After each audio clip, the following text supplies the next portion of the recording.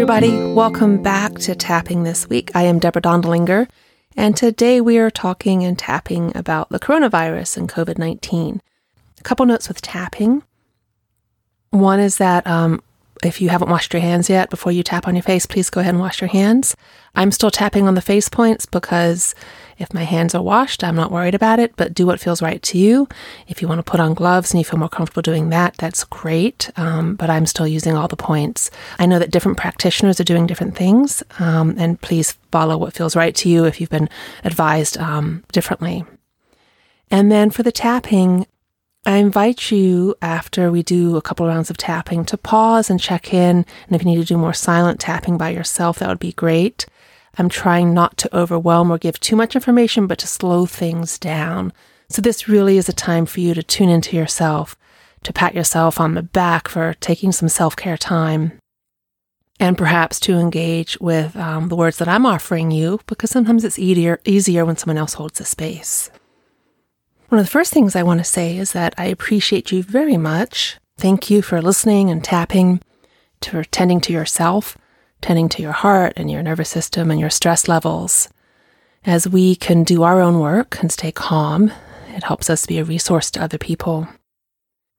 One of the things that I'm noticing is that some days I feel very resourced and available to help other people, and I'm making a point of reaching out and connecting with one or two people on purpose.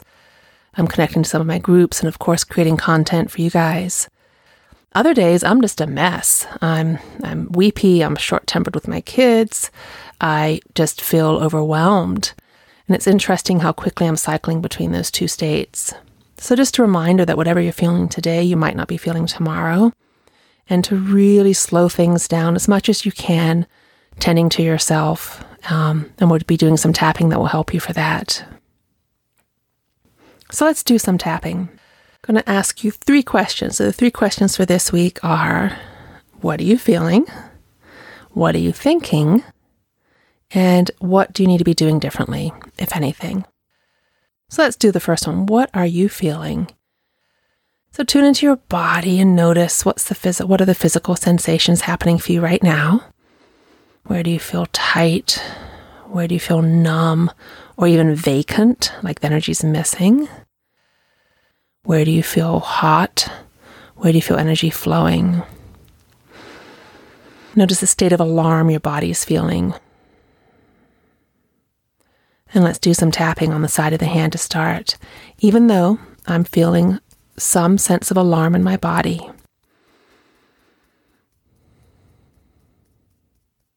I feel like something's coming and I'm not quite ready for it yet. I deeply and completely accept myself anyway. Even though something's already here. And I'm not sure I know what I'm supposed to be doing. I deeply and completely accept myself. Even though I'm aware of my body feeling stressed, I give myself this time right now to gently and easily tap and feel better. Okay, moving through the points, I begin on the eyebrow, noticing my body, noticing any tension in my body. Now we're under the eye, noticing my feet and my ankles. Under the nose, noticing my calves and my lower legs.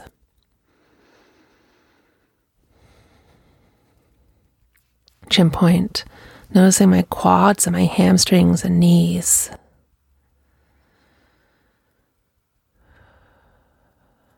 Collarbone, noticing my hips and my pelvic area. Under the arm, noticing my abs, my obliques, my diaphragm. If you want to add in the 9 gamut point, please do, or add in the fingertip points, that would be awesome.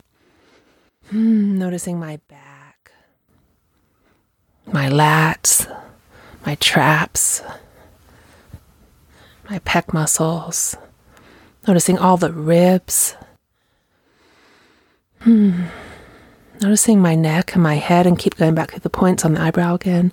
Noticing my head and my neck muscles. Noticing my jaw and my ears and the little muscles that connect the ears to the rest of my head. Noticing my scalp. Noticing my eyes and my eyebrows. Noticing my hair and my all the hair connections to the, I don't know what they're called. Noticing the head on top of my hair, the hair on top of my head. Noticing my body. And keep going through the points, taking very gentle breaths, not gentle breaths, taking very relaxing breaths as deep as you want to. Okay, good. Stop there. Another breath. Now I have to tell you, for me, tapping on body stuff doesn't really give me much shift or movement. I need to go to the emotional place. I know for some of you, the body stuff is very helpful. So if that helped you and relaxed, pause and do a couple more rounds, focusing on whatever body part is calling out your attention. You can keep it really simple. And then hop back on and come back to the next round. All right, my favorite place. What are we feeling? What are you feeling emotionally? Oh my gosh. And we don't want to overwhelm ourselves. So really it's whatever is showing up for you right now. So check into your heart space. The space, literally, it's in your chest. And that's where you might notice feeling tears or grief or numbness or not even wanting to think about it at all. And see if for a few minutes you can find the tears and the grief. Because that is pretty intense for me this week and what I'm noticing in friends around me.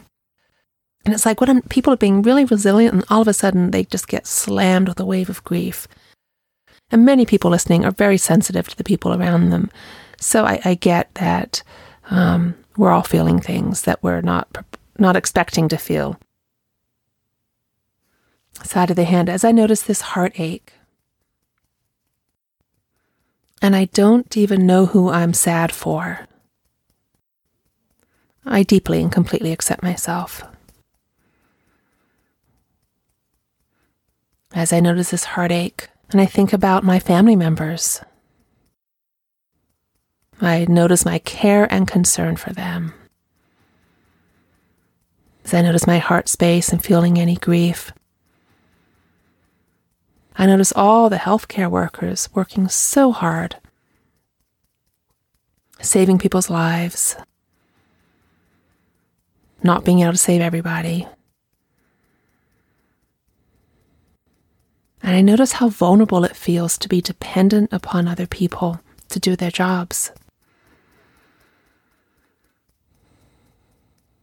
I notice feeling vulnerable that I cannot survive this by myself. We need everybody to play their part. I also know that something quite beautiful is growing and getting stronger as we realize our connections. Moving through the points, feeling vulnerable, feeling like something new is emerging, feeling scared, feeling out of control. Feeling, did you notice the anger come up? Feeling angry. Feeling really angry at the people who are being stupid and not doing their part.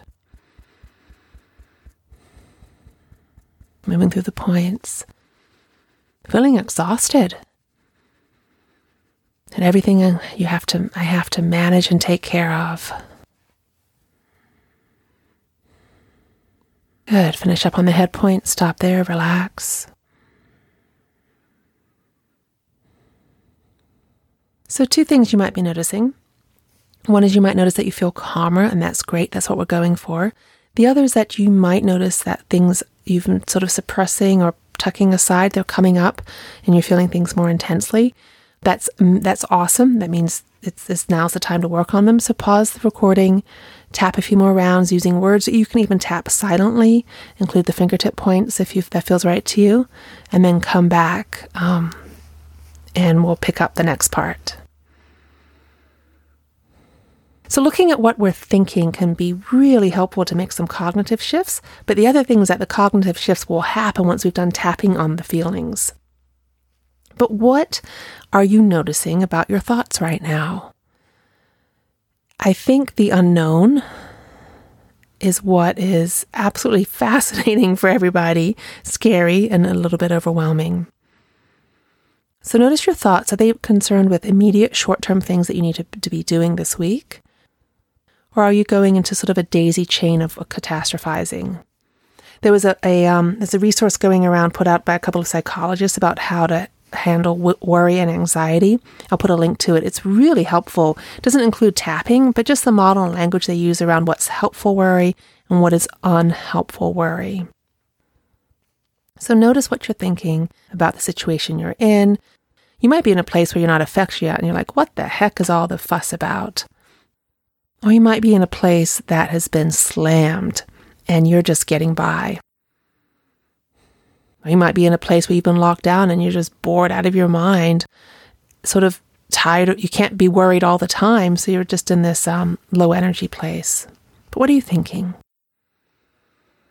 I've been thinking about this through the lens of personality type, and there's some people who that we're fast adapters. We do well when there's a need for adrenaline. Something fast has happened. Something bad has happened and we have to respond and react. A little bit of like the adrenaline and the excitement we can engage with. But for people like that, what happens is once the emergency has started to stay in place longer, we're like, oh, wait, there's not another adrenaline hit. Now I have to manage with what's going on. And we can get a little bit bored or restless or discontent. So if you imagine a curve, it's like these people leap into action first, but then when the curve starts to die down, they're a little bit not knowing what to do with themselves. Another type of person is a slower person to adapt or react, and they actually might have been like, what's the fuss? I don't need to change anything. And once they realize they need to change, there can be a delayed reaction. So if you were to draw their energy and curve, it'd be like a slow slope, and then there's a peak at the end. So it might be that everyone else has been doing processing and you haven't, and all of a sudden, wham, you're hit with a bunch of feelings, but everyone else has already moved on emotionally. And then the third type of person that comes to mind for me is the person who saw this coming, the person who takes the long view, and they've actually been worrying about this and processing. And there can be a little bit of anger for people like this because they're like, why isn't everybody else getting on board? So notice if any of those apply to you. Are you angry at other people? Are you really things like sinking in, okay, this is a big deal, I need to be making some radical changes? Or are you finding like you're a little bit bored and you're not sure what you're supposed to be doing next? Just sort of take a scan of your interior landscape and see if anything sticks out. All right, side of the hand. Even though I'm thinking that I'm not doing a very good job right now, I deeply and completely accept myself anyway. Even though my self-talk is that I'm not being the best parent right now, I deeply and completely accept myself anyway. Even though my self-talk is, whoa, I've been really stressed, I need to get my act together, I'm open to the idea of letting myself off the hook. Even though I've been thinking, what's the big deal? People just need to stay at home and we'll get over this. I'm willing to forgive other people for being stupid. Even though I'm not willing to forgive other people for being stupid and selfish. I'm open to seeing what's in my control and what isn't. Moving through the points. Is my self-talk loving or is it kind? Am I being judgmental or am I being supportive? Noticing what I'm thinking, whether it's helpful or not. Giving myself time just to slow down my thoughts and look at them and watch them. Noticing whether I need more information or whether I have enough. Good. Finish up the head point. Stop there. Gentle breath. So you can take any thought you're having and just use that thought as material language for tapping and see what happens. Sometimes some emotion will come up for you around that thought. Sometimes the thought will shift to something more helpful, or sometimes you get a new idea about something you need to implement or take action around. So I want to talk about quite a couple of different dimensions or choices we have. And this comes more from the personality typing side of the house. I'll put a link to Personality Hacker where you can actually take an online self-assessment and find out your Myers-Briggs type. If you don't know it, I'm getting certified with them and profiling. And people have been surprised. They thought they were one type and they turn out to be another. So don't take the test is the beginning. The online test is the beginning, but it's not the final result. But one thing is that given that we all have different ways of interacting with the world, and we also have different places that are resourced for us and that are not resourced for us. And sometimes we need to move to a different part of how we interact with the world. So I'm going to run through some different questions and just notice which one you need right now. So for some of us, being at home, so I homeschooled my kids and I've had 20 years of and working from home and homeschooling of living my life centered from my house. And I know for myself that I need some level of getting up in the morning and getting dressed. If I stay in my sweatpants, that's not a great idea. But for other people, it is actually more supportive to let go of schedules and to stay in the pajamas. So one of the first questions is, do I need to be more scheduled this week or less scheduled? What feels relaxing and supportive to you? And it might change on a day-by-day basis. Another question is, do I need more inward time to be alone with my thoughts and my feelings? Or do I need to engage, whether it's through, a social media group or a phone call? But what are you needing right now, inward time or outward time? And just notice if you know for yourself right now. Another one where we can get out of balance is around doing or not doing. So do you need more time doing things and accomplishing things around your home or your apartment or where you live?